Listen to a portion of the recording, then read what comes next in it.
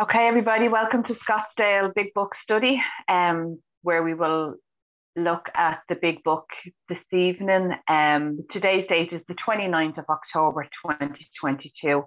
My name is Adrienne and I'm a recovered compulsive overeater from County Meath in Ireland, and I will be your host for today's meeting. Our co-hosts are Bonnie P, Sue L, and Johan N. If you have any questions during the meeting, please contact either the host or any of the co-hosts by private message in the chat function. Please note that the speaker, Harlan G, will be recorded for the duration of the study. However, the questions and answers which follow will not be recorded. We will also post the link to the previous week's recording in the chat box. We ask if you can please mute your microphones at all times during the study, and please turn off your video if you are exercising, eating, or if you need to step away from your screen at any reason. During the meeting, the chat box will be disabled, but it will be open before the question and answers, where you can post your question and answers. I will now turn the meeting over to Harlan G. Thanks, Harlan. Thank you very much, Audrey. I'm so happy to be here. It is gorgeous here today. It's going to be in the 80s here in Arizona. I hope it's just as beautiful wherever you are. If you're listening on podcast or you're listening live, I hope it's going to be absolutely gorgeous where you are.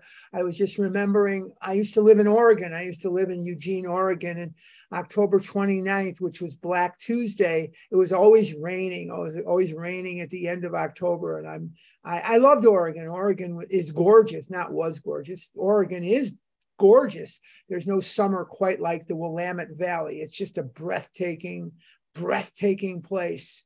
If you've never experienced it, go there before God closes your eyes.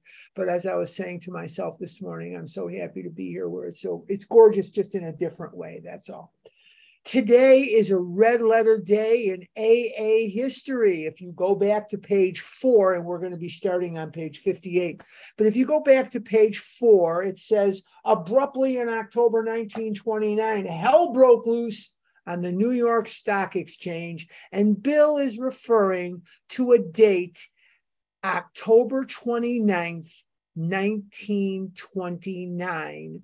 So it was, I believe, 93 years ago today when that very famous day occurred, where Bill did not kill himself. Thank God. If he had killed himself, I'd be dead too. He went back to the bar. He says, I went back to the bar, October the 29th, 1929, which will forever be referred to as Black Tuesday. It is the start. It is the date that the Great Depression started, and we were not to come out of that depression for many, many years. And like a generation of Americans, my dad came out of that period of time. He came to this country in 1914, but he survived the Great Depression, and he was very grateful for our country that we pulled out of it. And he always felt that it showed that we were great. But the bottom line is, it's a red letter date in AA history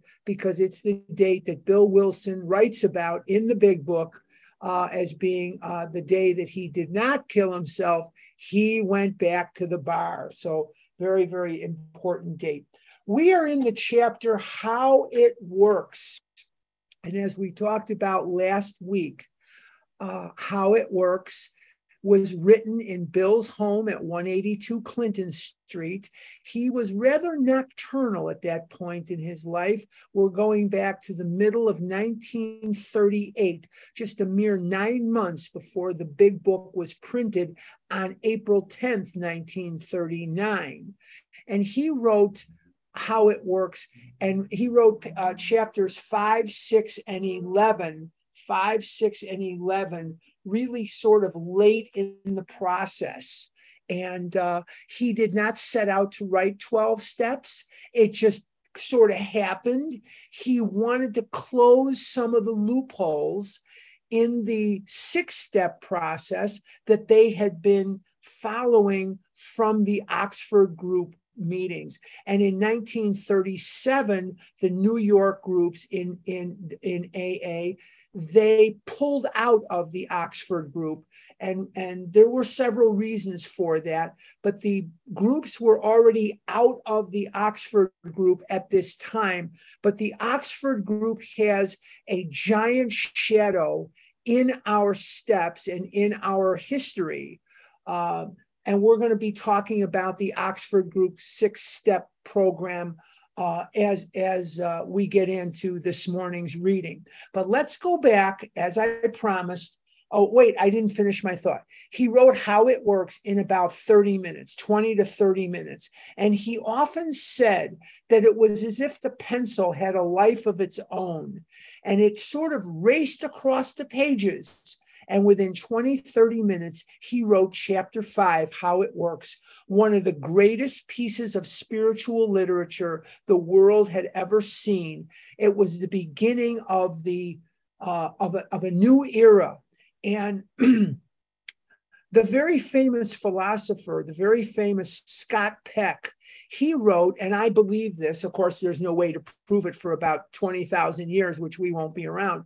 But Scott Peck wrote that ultimately the 20th century will be known for 3 events, 3 things. The first one being the Wright brothers' first flight in 1903 in Kitty Hawk, North Carolina, and that started the age of airplanes. Number 2, the computer/atomic age, and that was what he said would be the second one. The whole computer thing, the telephone, the cell phones is what I'm trying to say, and all that stuff, the atomic bomb, all that stuff was 20th century. And the third thing that the 20th century will be noted for in the thousands and thousands and thousands of years that are going to go beyond us is the development of the 12 steps that we're going to be talking to today. We're going to be looking at these today. We're on page 58, and we're going to reread a little blurb. We're going to reread something very, very important in the big book, because I didn't give it the attention that it needed last week, because we got to it so late that I said we were going to do it again. And if you would indulge me and go to the middle of 1958, the middle of page 58. I'm not thinking clearly today. I don't know what's wrong with me. Maybe I'm getting Alzheimer's disease or something, but here's what we're looking at. If you have decided you want what we have and are willing to go to any length to get it, then you are ready to take certain steps. And this is a phone call that I get all the time. I get this phone call just every week of my life. I get this phone call. It doesn't matter who it is. It could be a man, it could be a woman, it could be whoever. It's somebody that's telling me they worked the steps, they were abstinent, they went to meetings, and now they're eating, and they're very upset when I tell them they have to put the food down, get a sponsor, and work the steps. And I hear this wail on the phone, but I've already worked the steps. Yeah, but if you had really worked them, we wouldn't be having this conversation. So if we're reading these words, if you decided you want what we have, keep in mind that what we have may be a little different than what you may be thinking. I don't know, but it was different from what I was thinking.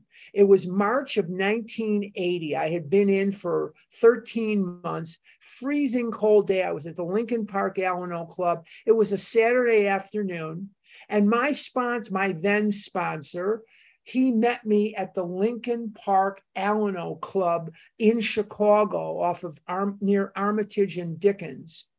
And we were talking, and we used to meet on Saturday afternoons, and we would talk and we would work out of the big book, not very differently than the way I conduct this workshop, not very differently at all from the way we do this. And when we got to this line, he said something to me that changed my perspective forever. You see, I was still dieting with group support, so I had not been released from the urge that I had to eat food. I had not been released from the obsession of the mind, nor had I been released from the allergy of the body. I was dieting with group support. And he said to me, if you've decided you want what we have, and he stopped right there very abruptly. And he said, Harlan, what is it that we have that you seem to want? And I said, well, you're losing weight and you're not eating compulsively. And he said, that's a very bare bones beginning of what we have. He said, think about it again. And I just couldn't come to the answer. And finally, mercifully, he gave me the answer, and I'll give it to you. What we have is 115 people on the line today. 115 people. Now, not everybody is in this space, but I'm going to bet that there's more than just me that is in this space. And what is the space that I'm talking about? I'm glad you asked. The space that I'm talking about is that we have been released from the mental obsession temporarily through the working of the steps, so that the steps are doing for us what the food does for us, but it does it a little slower with none of the devastating side effects. So we have been released from our compulsion. We have been released from our obsession to use food to change our perception of reality. And we are in the space that's using the steps to affect a spiritual awakening as the result of these steps. So in other words, there is a lot more to this than just not eating. It is that I am happy in the release that I feel to compulsively overeat. And the only way to get happy about not eating for a compulsive overeater is to have a spiritual awakening as the result of these steps. And that's very, very important for me to have and hold that distinction, that we are not just people that are not compulsively overeating. I live about a half a block from a Krispy Kreme donut shop, and there's Krispy Kreme right on Shea. Now, I could walk there easily from where I live. No problem. It's that close. And there are people in that Krispy Kreme donut shop on Shea Boulevard in Scottsdale that are having a half a donut. They're splitting a half a donut with their partner, their spouse, their friend, their child, their parent, whatever it is. They're splitting a donut. Each are going to have half, and the other half, and they're going to have maybe some coffee or some milk, and that's all they're going to order, and they're fine and they're done. So there's people not compulsively overeating at Krispy Kreme donuts as we speak. Now, if I went to Krispy Kreme donuts and ate a half a donut because of the physical allergy, I would be like a hound searching for and eating more and more. And the more donuts I ate, the more I would want. And the more I want, the more I would eat. And the more I eat, the more I want. And it's just endless. So I have to know what you have before I can want what you have. And I have to want what you have in most cases before I will be willing to do the work to get it. Want me to say that again? Okay. I have to know what you have in order to want what you have. And I have to want what you have before I'm usually willing to do the work necessary to get what you have. Not long ago, before the pandemic, I would say, what is it? It's 3 years now. I went and I had a horrible, horrible backache because I was driving a car, regular old car, which was fine. There was nothing wrong with my car, nothing. I only drive about 4,000 miles a year. I live in Scottsdale. Everything's a stone throw from here. I really don't drive very much at all. So I was driving about 3,000 miles a year. So my car was 14 years old. We had a beautiful bar mitzvah for the car when it turned 13. It was gorgeous. You should have been there. It was really nice. But anyway, I got up one morning with a horrific backache because it was getting harder and harder for me to get out of the car. And I says, I'm buying an SUV. And I went to the I went to the dealership. over on Frank Lloyd Wright Boulevard in Scottsdale. And I said, give me a whatever. And I got the car and I took it home and I have not had a backache since. Isn't that something? Once in a while, I'll get a stiff back because I'm 68 years old and I do have a little arthritis in the spine, but it's not like it was. And I said to myself then, I said to some of my friends, that's the best money I ever spent because it stopped the backaches. I do not get backaches, but I had to know in my mind that that car or that SUV would stop the backaches. I wanted what that car could give me, so I paid the price. So before we move on, I'm going to again say, if you want what we have, what is it that we have? We have a proven workable method by which you can be released from the mental twist that drives you into the food in search of relief from the untenable, unbearable pain that comes into our lives when we're not eating.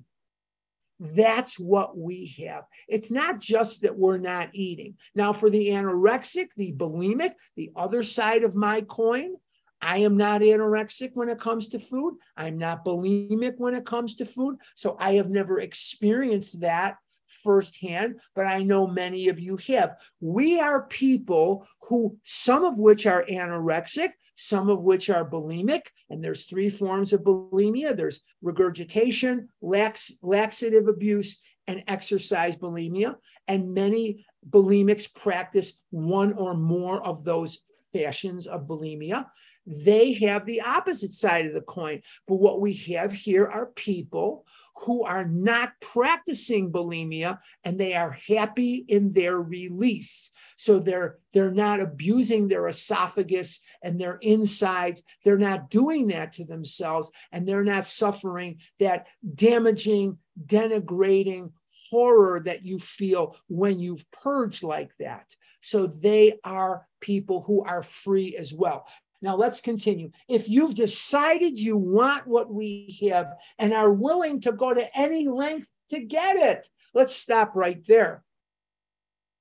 Recently on our Scottsdale meetings in the evening, somebody asked me something, or not me, but asked a question about going on a trip. And recently on A Vision for You, there was a gentleman who called up and he said, well, what about, I'm busy and I've got all these things and I've got this and what am I going to do?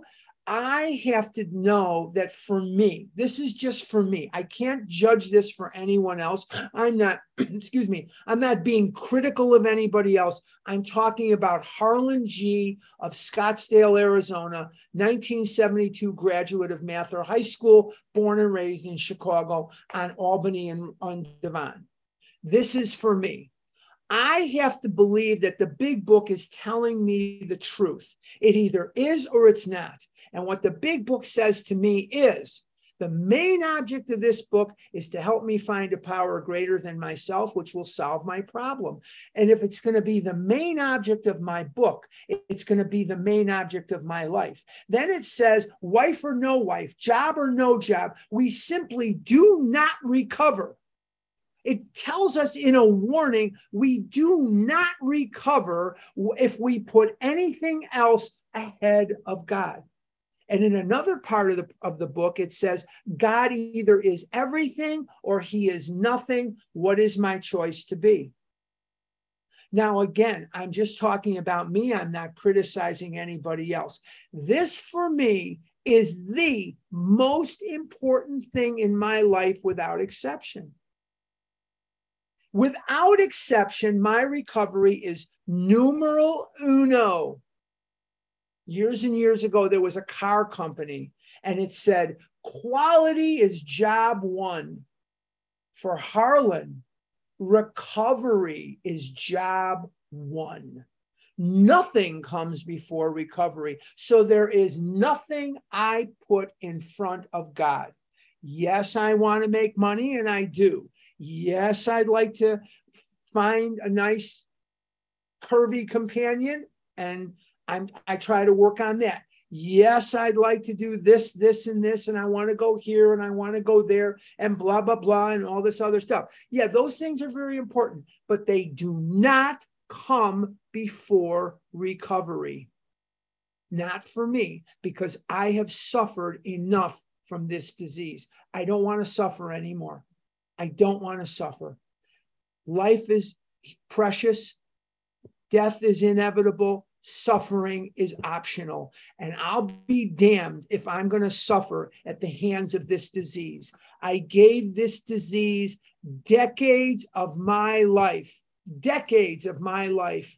I'll be damned if I am going to give it one more second. Let's continue. Then you are ready to take certain steps. So let's move forward with this in mind. This has to be for me. I don't know about you, but I'm just going to generalize here. If you are going to recover, you're going to have to make this numero uno. Does that mean you should abandon your children? No. Does this mean you have to quit your job and live on a beach or under a bridge? No, it doesn't mean that at all. But this has to be number one. I found the time to eat.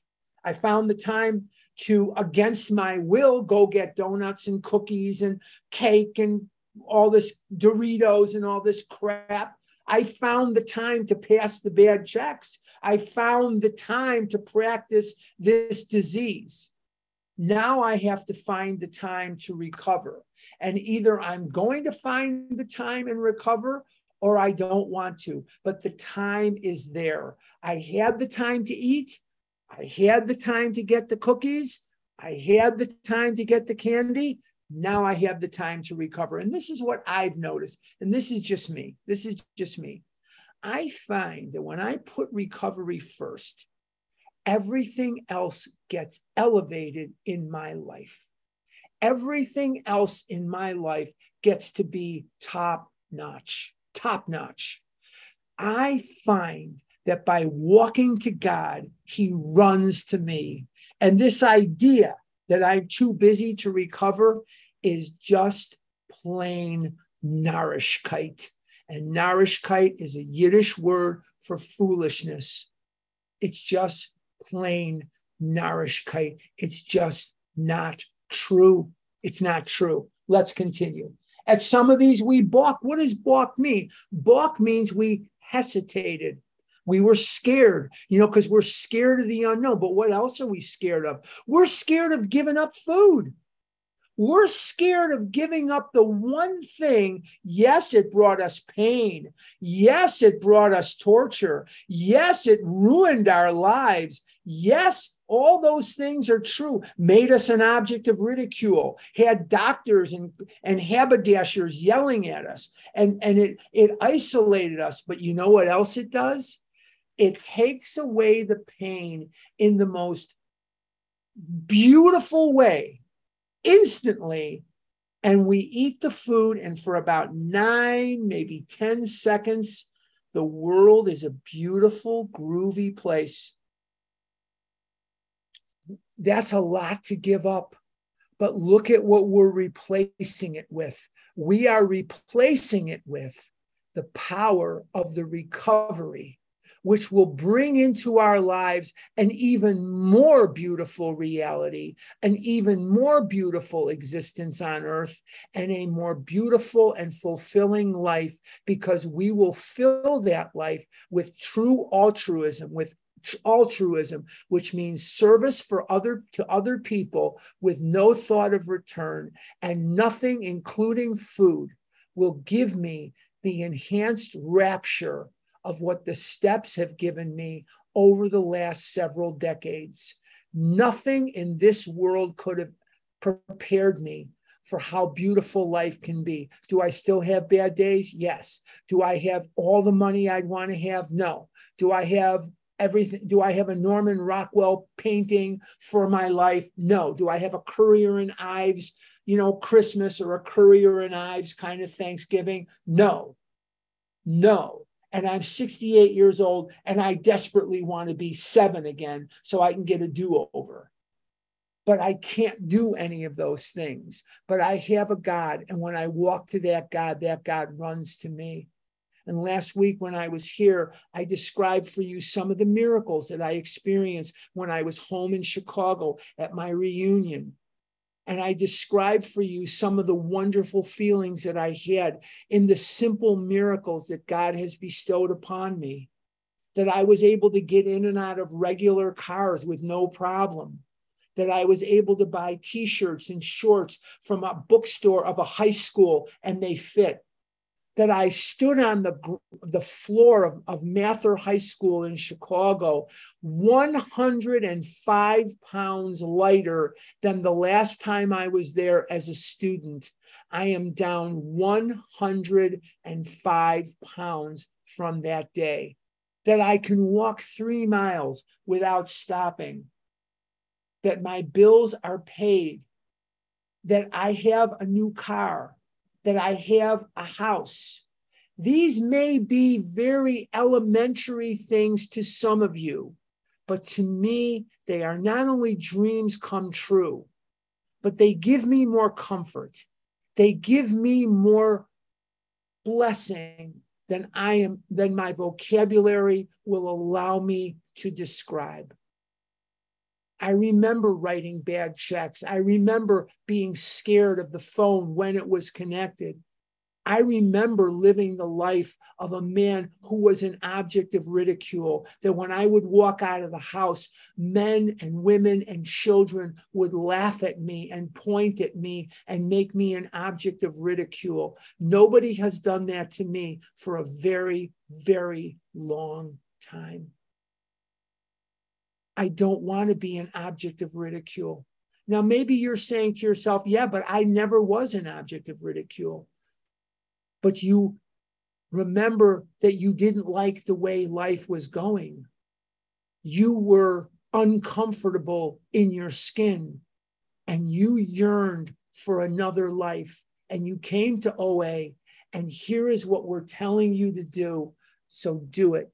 This is the prescription. These are the directions. This is the program. This is what we're laying out for you.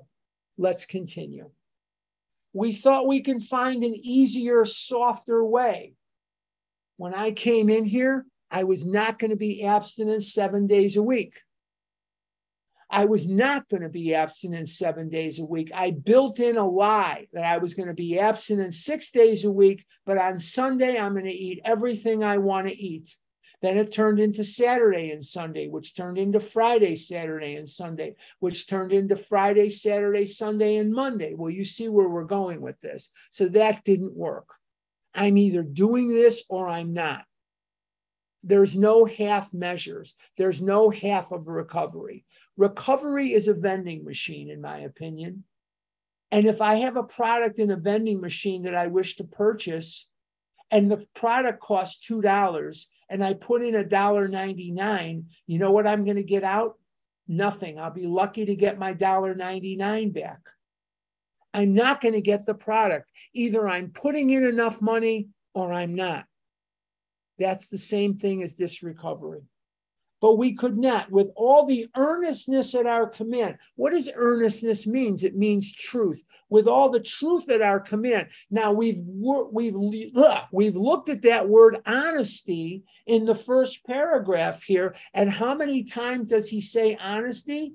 He says it a few times because he wants me to be honest about, am I a compulsive overeater or not? And if I am a compulsive overeater, then this is what I'm going to have to do. And he's explaining to me what I have to do. We beg of you to be fearless and thorough from the very start. Now, what word is missing from there that trips up a lot of people? It's not there. What word is missing? And the word is perfect. He says fearless and thorough from the very start. He does not say perfect. The only step that I have to work perfectly is passo prima, step one.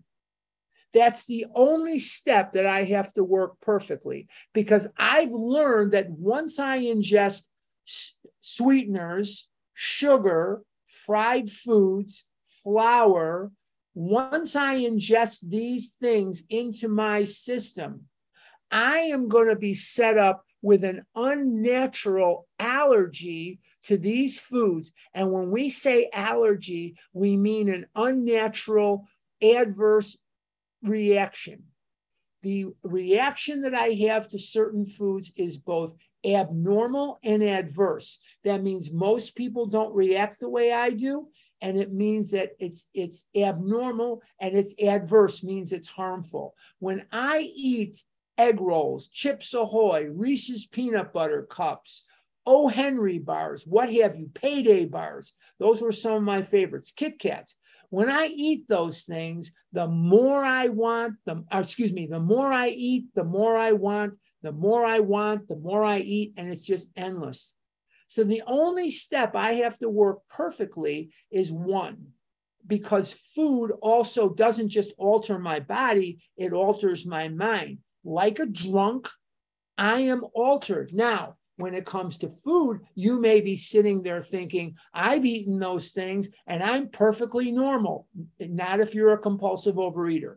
If you are a compulsive overeater, the food not only alters you with the allergy, but it gives you an effect of the mind, so you do not see reality. You are altered. You can argue with me till the cow jumps over the moon, and that's why we insist on 2 days of abstinence before we start working the steps with anybody, because it takes a couple of days to clear that food out of your system. Let's keep going.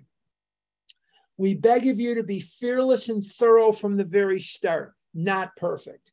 Some of us have tried to hold on to our old ideas, and the result was nil until we let go. Absolutely. What are my old ideas? I'm going to eat what I want. I'm just going to die anyway. What's the use? I just want to die, and that's it. The old ideas are, oh, life sucks, and then you die, and blah, blah, blah. No, life is a beautiful, beautiful, fantastic, unbelievable adventure and experience. And that what God has put before us, at least in my case, is so unexpectedly, so unabashedly fantastic that I don't want to miss 1 second of it. I don't want to miss 1 second of it. I spent too much time in isolation. I spent too much time eating food that I would have given anything not to be eating, not to be wanting. I want to enjoy every second of this. And the result was nil until we let go. Absolutely. I have to let go of these fixed ideas. I have to let go of all this garbage that's in my head, all this insanity that's in my brain about what life is or what life isn't, or any negativity. I need to let it go. Do you know what one of the most unbelievable miracles for me is? When I go to the doctor and he doesn't scream and yell at me about how fat I am. I know that may sound very simple, but I have the right to get sick. You see, before, when I would get sick, I would try not to go to the doctor because I knew that the doctor was going to scream and yell at me. Why do I want to go someplace where they're going to scream and yell at me? I have the right to get sick. And if I have to go to the doctor, oh, well, that's okay. I'm on Medicare. They'll take care of it. That's okay. I have health insurance. I'm 68 years old.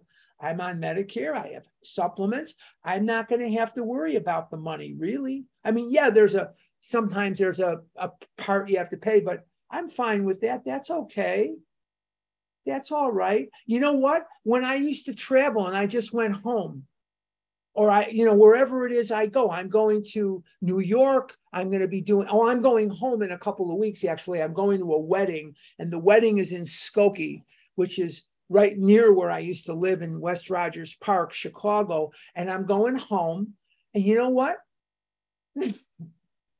I'm flying first class because I've got a bunch of miles on the airline, and I bumped myself up using miles to first class both ways. What a nice little treat I was able to give myself. What a nice little treat I was able to provide for. But you know, it wasn't me providing it. It was definitely God, because you know where those miles came from?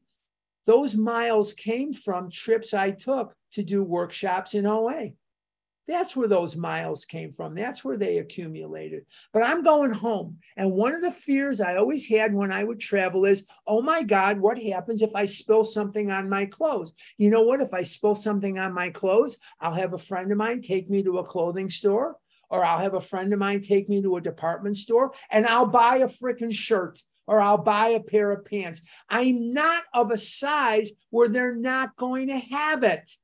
That's freedom. And you know what else I don't have to do? When I fly home, I don't have to ask the freaking stewardess or flight attendant, excuse me, they're not stewardesses anymore. They're flight attendants now. I don't have to ask the freaking flight attendant for the extender belt. And I know I've said this in here before. I don't know whether they do this to yank my chain or not, but here's what I experienced a million times. They're holding up the extender belt. Now, here I am. I don't have a seatbelt on. I'm 7 times the size of anybody else on the airplane. Who was it that needed the extender belt? Just like they want me to put my hand up just to mess with me, just to pull my chain.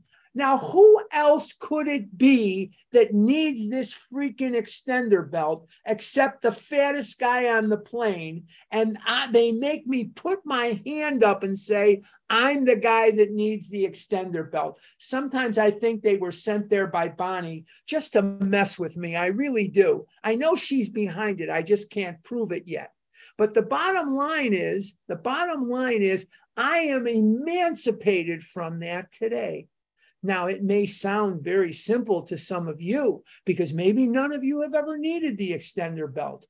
But for a person who flew with extender belts for years, let me assure you, this is recovery. This is freedom. This is a miracle. Is it like a sunrise or a sunset? To me, it is. To me, it is. If I get to Chicago and find, oh my God, my shirt is ruined, I'll go get another shirt. If I get to Chicago and I find, oh my God, whatever, I'll take care of it. It'll be okay. It really will. It'll be okay. That's freedom. That's freedom. That's recovery. It's not in the woo-woo things that you see in the sky. It's not the things that, winning the lottery would be great. I don't buy a ticket, so it'd be rather hard for me to win it because I don't buy a ticket to it. So me winning is even more unlikely. But the bottom line is, for me, walking 3 miles tomorrow morning, for me getting on a plane and fitting in the seat, for me buying a t-shirt at the high school bookstore is where you fly. It's where you recover. That's freedom. I want what you have. I don't want to be the fattest kid in the school. I don't want to be an object of ridicule. I don't want to hate myself anymore. If I never lost a pound and you said to me, you are condemned to weigh 700 pounds, I could handle that. What I don't want to do anymore is obsess about dying because I can't live. What I don't want to do anymore is I don't want to hate myself. I want to be the kind of friend to myself that I deserve. And I don't want to talk to myself like I'm some sort of murderer. When I was first married, I was living in Eugene, Oregon for maybe a week. Hannah wasn't even born yet. And we got lost. Well, we're not used to, this is in the days well before, the thing on your phone, and you had to stop and ask directions and blah, blah, blah. We got lost. And I was chastising myself. And my wife touched my arm. I'll never forget it. And she said, Harlan, if you talk to your friends the way you talk to yourself, would you have any? I don't want to hate myself anymore. I don't want to be my own worst enemy anymore. Will I make mistakes? Yes, but I'm a human being. But I don't want to hate me anymore. That's freedom. That's recovery. It's not just in the weight loss. It's not just in the weight loss. It's not just in what you look like. It's not just the size clothes you can or cannot fit into. It's about your self-talk. It's about your frame of mind. That's so much a part of it. Remember that we deal with alcohol. I'm at the very bottom of 58. Remember that we deal with alcohol, cunning, baffling, powerful. Without help, it is too much for us. When I was a little boy, I read a story called The Little Engine That Could. The Little Engine That Could. And it's a story of a train engine that saved the day, very sort of parallel to Rudolph the Red-Nosed Reindeer. Probably a matter of plagiarizing it, but that's okay. Rudolph the Red-Nosed Reindeer and the Little Engine That Could had something in common. They saw that there was a problem, and they came in against all odds, and they saved the day. I'm a product of Western culture. So are you. We were taught as children, whether you were a boy or you were a girl, it didn't seem to matter. You were taught that you can do anything. And that's a good thing to teach kids. You can do it. You put your mind to it. You put your discipline to it. You put your nose to the grindstone. Use a little elbow grease and you can do it. That's good. Except when it comes to my addiction. When it comes to my addiction, I can't do it. But my ego doesn't want to let help in because it wants to handle the situation itself so it can handle it on its own terms. Set the rules. And what I learned is if I'm going to recover and I want to be just another bozo on the bus, which I really don't want to be. I either want to be the driver of the bus or I just want to be now in recovery, just another bozo on the bus. Then I'm going to have to do what you do. If I want what you have, I better be prepared to do what you do. And that means that this disease is too much for me to handle on my own. I can't handle this disease. I think I'm not Arne Duncan. Who's Arne Duncan? Arne Duncan was the Secretary of Education at one time in our country, and he came from Chicago. He was the head of Chicago Public Schools, Arne Duncan. And I'd like to talk to Arne and say, hey, let's cut back on the Hittites and the Samaritans, and let's cut back on the Babylonians, and let's cut for sure back on all the math. Take all the math and send it to another country. We don't need any math, no math. And let's talk to kids about needing help. Let's talk to kids about real life. Let's talk to kids that sometimes there are situations where needing help is really a good thing. And how many of us stood in the window of OA and fought this because you wanted to just do this on your own? And I know I'm talking to the people that are here, but there are millions and millions of people that are not here because they don't want to accept the help of God or accept help from somebody else. It's not consistent with their ego. And a truly spiritual person will accept help. And that takes a metamorphosis. What is the catalyst of that metamorphosis? Pain, suffering, alienation, self-loathing. That's the catalyst of that metamorphosis. Pain, humiliation, not to be confused with humility. Hatred of self, hatred of the one life that we've been given. To embrace life and to get help takes a big person. I don't mean big of stature. I mean big of spirit. You see people in OA all the time.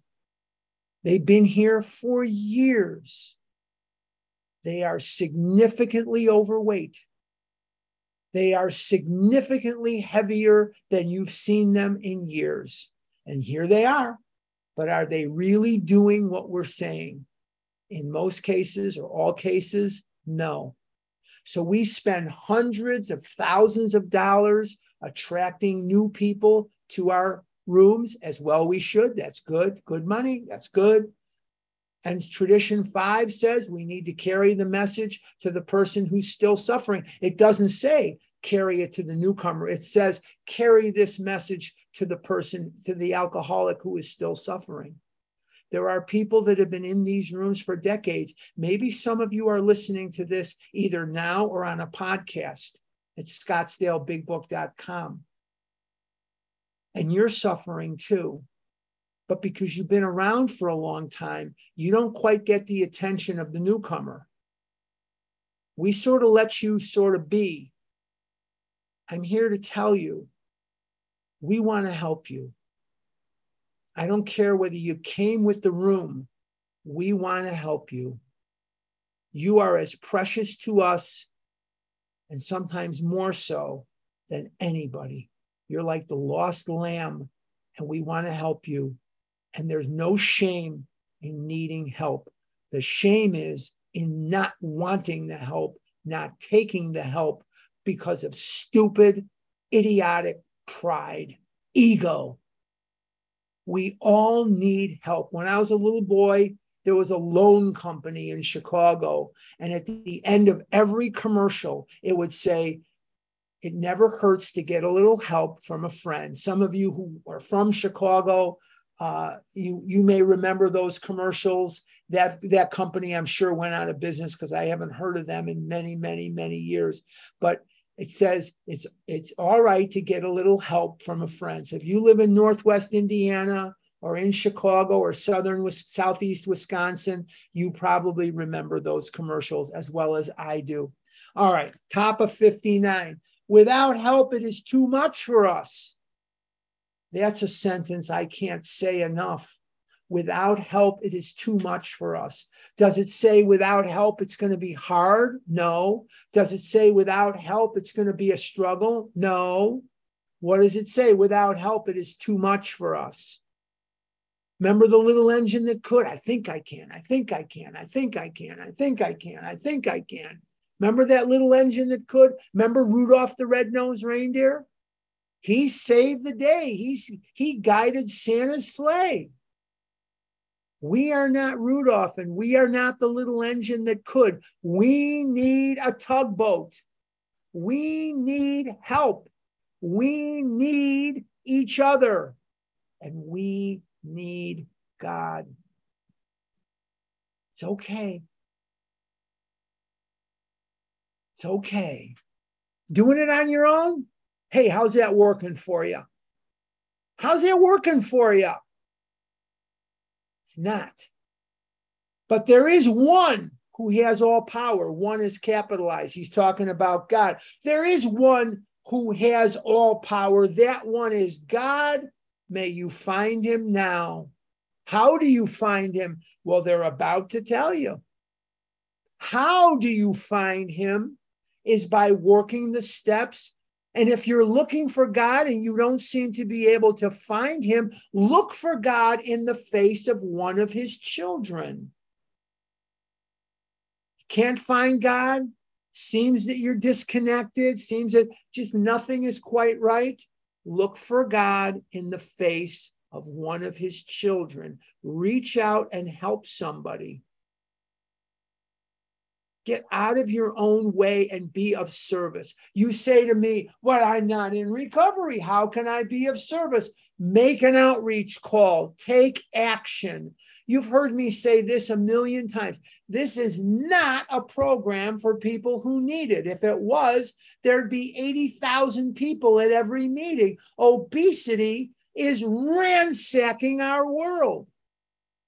1995, what happened in 1995? Yes, I got my first cell phone. That's true. But what else happened in 1995? A generation of Americans, not Mongolians, not Chinese or whatever, North Koreans, a generation, hold on, of Americans was born with a shorter lifespan than their parents. That's a shana necharpa. What does a shana necharpa mean? It's a shame. What is the biggest factor in the fact that in 1995, a generation of Americans was born with a shorter lifespan than their parents? Numero uno, childhood diabetes type 2. Number 2, the rampant childhood obesities. Obesity level is what I meant to say. Those are the number 1 and number 2 factors that kids are getting fatter and developing diabetes at rates never seen before in this country's history. Check it out. It's fact. I didn't make it up. There are millions and millions of people that need this program. This is not a program for people who need it. If it was, we'd have our meetings at Wrigley Field, or we'd have them at Sox Park, or we'd have them at where the Northwestern play, not Dyke Stadium anymore. It's now called Ryan Field, and the Chicago Stadium, the United Center. There'd be meetings there because they can hold tens of thousands of people. It's not a program for people who need it. It's not a program for people who want it. It's a program for people who do it. It's an action program. And without action, it's all a bunch of nothing. Nothing, nothing, nothing. So you could say, I'm not in recovery, I'm not abstinent. You can call someone and tell them that and let them talk to you, or you talk to them. You're not finding God. Look for God in the face of one of his children, and you'll find him every time. He's always there. Always. Half measures availed us nothing. Nothing. It would be interesting. It would be different if you could get half a recovery for half the effort. Doesn't work that way. I'm in or I'm out. It's a poker game. You're either in or you're out. You cannot be in the hand of poker without being in. There's no such thing as I'm half in and I'm half out. You're either in or you're not in. Okay? It's a poker game. You're in or you're not. With half measures availed us nothing. We stood at the turning point. We asked his protection and care with complete abandon. There are hundreds and hundreds of homes here in Scottsdale where right now nobody is home. Nobody's home. But the house is full of furniture. It's clean. It's presentable. You can tell someone lives there. And there are houses here, I don't know exactly where they are, but I'm betting there are houses here that have been abandoned. No one's living there, and no one's going to be living there until someone takes over the house. There's no furniture in there. There may be some garbage. There may be an old, McDonald's bag or something in there, but nobody lives there anymore. It's what we would call an abandoned home. It's abandoned. No one's there. No one lives there. We have to abandon these old, fruitless, impotent ideas. These ideas are not workable. We have tried them and tried them and tried them, and we've put every ounce of effort into these things, these endeavors, and they have never worked. It's time to stop it and go a different way. We have to completely abandon our old ideas. Now, before we look at the 12 steps, which there isn't time to do today, I'm going to just introduce the 6-step program, and we're going to start there next week. But I want to completely give you the background of our 12 steps by giving you the 6-step programs and the 4 absolutes of the Oxford Group program. I am looking at page 263 in the 4th edition. It is the story, He Sold Himself Short. It's the story of how AA came to Chicago, which is where I'm born and raised. I'm born and raised in Chicago. Number 1, complete deflation. Number 2, dependence and guidance from a higher power. Number 3, a moral inventory. Number 4, confession. Number 5, restitution. Amends is AA language. Restitution is Oxford Group language. The Oxford Groupers never talked about making amends. They talked about making restitution. They are synonymous with each other. Clay, amends is AA language. Restitution is Oxford Group language. And continued work with other alcoholics. Those are the 6 steps that gave birth to the 12-step program that we have. Now, I want to talk for just a minute about the 4 absolutes, and then we're going to, I want to make some announcements, and then I'm going to turn it back to Audrey. This is the 4 absolutes of the Oxford Group program. And as much as anything else, these 4 absolutes drove the New Yorkers out of the Oxford Group in 1937. And eventually, because of Clarence Snyder, we'll get into all this history next week and stuff, but Clarence started an Alcoholics Anonymous meeting in Cleveland, and eventually Dr. Bob pulled the AAs out of the Oxford groups in 39 because the Oxford group wanted you to be absolutely honest, absolute honesty, absolute purity, absolute unselfishness, and absolute love. And these alcoholics were having trouble being anything but absolutely drunk. And they couldn't live up to this. And so eventually this was a catalyst in the alcoholics leaving the Oxford Group movement. Now, before I turn it over to Audrey, and I know I didn't make much sense today because my brain wasn't as engaged as it normally was, so please excuse me. I want to remind you guys that in New York, in White Plains, New York, I will be doing a workshop there. And that will be the 9th, 10th, and 11th of December, 9th, 10th, and 11th in White Plains, New York. And someone smarter than me that isn't talking, I hope will post the registration information on this workshop in New York. Now, the 13th, 14th, and 15th of January over